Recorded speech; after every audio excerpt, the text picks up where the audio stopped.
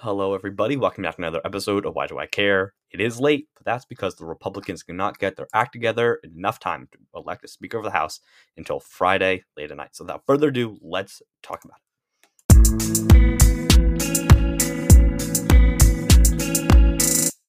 So we're just going to jump right in. This was a very, very hectic bunch of days. I was planning to record it on the first day of voting because that's when I thought that this was going to be done. But no, it was not done. It took a long, long time. It happened finally Friday night, very late at night. And I'm here to break it down because it is very confusing. And unless you were watching the news almost 24/7, you definitely missed something. So what happened? So McCarthy needed 218 votes to win. And he was unable to get them. He was unable to get 218 votes. He was unable to win that support from the people in his very own party. He started off kind of like fairly similar, right? Like the first ballot all the way up to the 11th ballot, he lost 19-20 votes. First ballot, second ballot, third, fourth, fifth, all the way up to the 11th, he lost at least 19 votes. He lost 19 votes the first two, but then he became 20 steadily after that.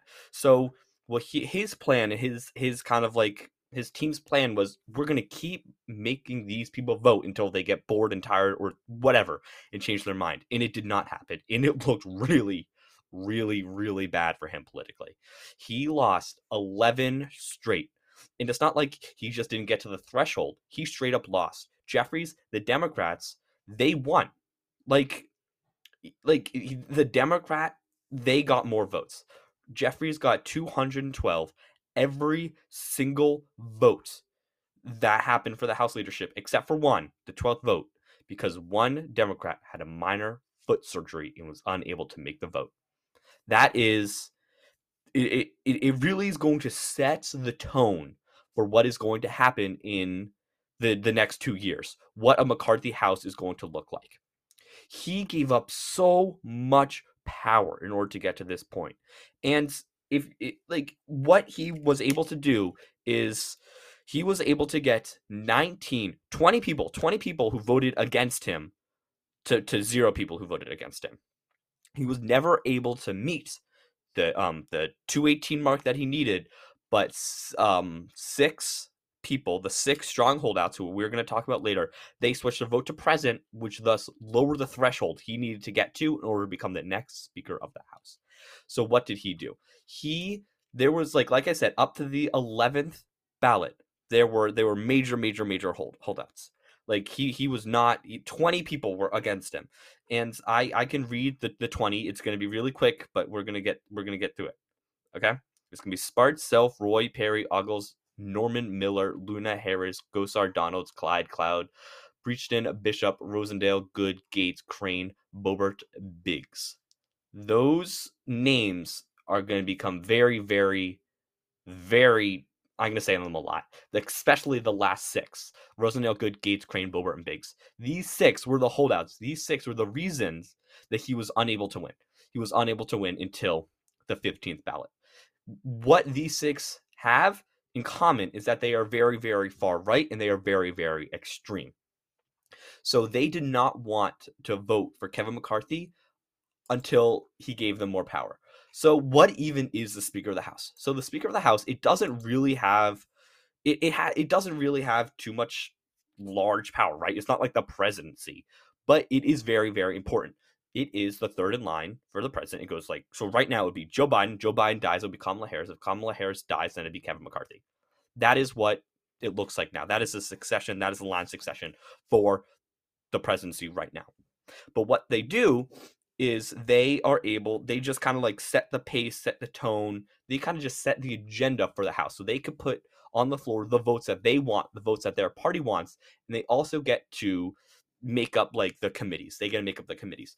So what this means is it gives him a lot of power, not alone. He cannot act alone. He alone does not have a bunch of power, but he is able to kind of put on the floor and put up to the debate what bills he wants and what bills his party wants. So that's why Speaker of the House is such a crucial role.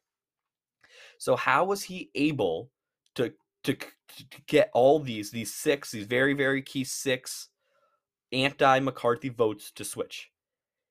He wanted he gave away so much. He gave away a lot of power. So one of the most important and most key things that he gave away is now that any member of the majority party, so any Republican, can call for something called a motion to vacate the speaker's chair. So what this does is it says, I don't like you, McCarthy. You're doing a bad job. I'm calling a vote, and they have to do. They just like they push a vote onto the speaker, so like he can be ousted at any point. The second one Republican does not like him, he can be out. So if Gaetz is like, you know what, I want to do this, and McCarthy's like, no, Gaetz would be able to call an entire vote, and this entire process can start all over again. So what this means is McCarthy's kind of power within his own party is much much weaker, because any one of the people that he's kind of like, in charge of can change their minds, and that's going to be like detrimental to what he is able to do. Another important thing is that kind of like the super PACs, the political action committees, like that's the big money. The ones that McCarthy kind of has a lot of power over, they cannot like get put money into open Republican primaries in safe seats. They are not going to do that. That essentially what this means is that the more extreme candidates are going to be more likely to win, right? Because if it's a safe Republican seat, then a Republican's going to win kind of regardless of what they do. So if it was more like a more like closely contested seat, then so basically what this does is it means that there are going to be more Republican far right extremists in the House of Representatives next year, unless they lose the there are going to be more. That's what it boils down to. Something very important is because, like I said, McCarthy has the power to kind of put certain bills forward. He agrees the House is going to hold votes on some very, very important bills for conservatives. So that's going to be like a balanced budget amendment, congressional term limits, and border security. All of these are very, very important, and these are very like hot button topics. So they're going to be they're going to be voted for, and this is going to become a thing.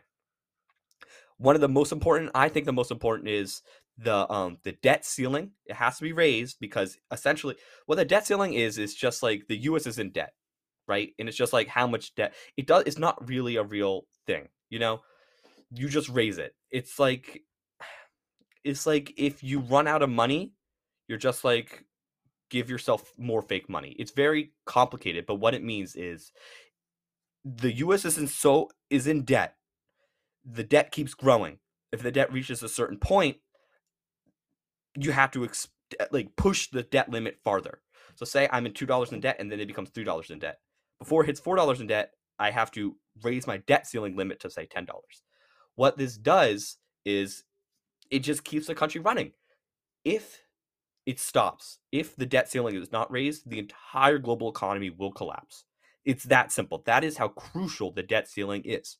So what these 6 Republicans got McCarthy to agree to is the debt ceiling will never be raised unless there are spending cuts. This is going to become a very, very, very, very big issue, because the Democrats hold the Senate and the White House, and they are going to oppose spending cuts. So Republicans are basically going to be like, we are going to let the global economy crash, or you're going to give some budget cuts. That's what they're going to do. They Freedom Caucus, that's kind of the name that these kind of 6 really have. It's like the squad, but for Republicans, they are going to get more representation on committees. So especially the most powerful, the House Rules Committee, they're going to be there 72 hours to review bills before they come to the floor. That it's not as extreme of a thing. It's just like, more heads up. It makes the government kind of move slower, but it's not the most stuff. But something that also is key is to investigate, like a committee to investigate the quote unquote weaponization of the federal government. That is very key, because it's basically a direct shot at Joe Biden, because the Republicans are saying like, oh, the Mar-a-Lago raid, that was just something that Joe Biden and the Democrats wanted to do. So that is what he gave up, all of that and more. He gave all of that stuff up just to become Speaker of the House. And he did that. He did that around around the 10th vote, because after the 10th vote, there were a lot of switches after the 10th vote. So after the 11th, sorry. So the 10th vote, it went to 20, but then the 11th, it also was 20. But then on the 12th vote, there were only 7. So he changed 13 minds. 13 by giving up some of these. There was a conference call before the 12th vote, and that's how he was able to get so many more. Then the 13th, he only got 6. 6. That was the number. The 6 kind of stayed for probably the most suspenseful 4 hours of hardcore governing that we're really going to see in this. There's not going to be a whole lot of bills and laws getting passed the next 2 years because the Democrats don't hold both chambers. So this is probably going to be the most hardcore and like aggressive governing that we're kind of going to see. So there were 6 holdouts. And what they did is 3 of them, Boebert, Crane, and Rosendale, they voted for someone named Hearn. And Biggs, Gates, and Good, they all voted for Jordan, who is like his right hand. What makes it so funny is that there have been so many votes for Jordan, and Jordan is essentially McCarthy's right hand man. That's what kind of makes it so ironic. That's what they kind of want this to split. They wanted a split. That's why the people that did not want McCarthy in power, their entire plan was to get Jordan and McCarthy to split. And if they split ways, it's like what happened when Belichick and Brady split ways. Everything kind of, it changed everything. That was their plan, and they were unable to get that. Then on the 13th vote, the 6th, they all unify and they all voted for Jordan. And then the 14th vote, that is where interesting things happen. Boebert and Gates both voted present. So what that did is it lowered the amount that they needed, that McCarthy needed, and he was so close. Gates, if he had just voted for McCarthy, McCarthy would have won. Sorry. If anybody else besides Gates or Boebert voted for McCarthy, McCarthy would have won. If they won more, he lost a 14th ballot by one vote, and that was kind of the last big stand for Matt Gaetz. He goes on Fox News and he says, "Well, we kind of got everything we want." So then on the 15th ballot, finally, after days and days and days, the 6, they all changed their votes, but they don't change it to McCarthy. They change it to present. So Biggs, Boebert, Crane, Gates, Good, and Rosendale, they all changed their vote to present. So what that does is it changes the amount, the number that McCarthy needed to win.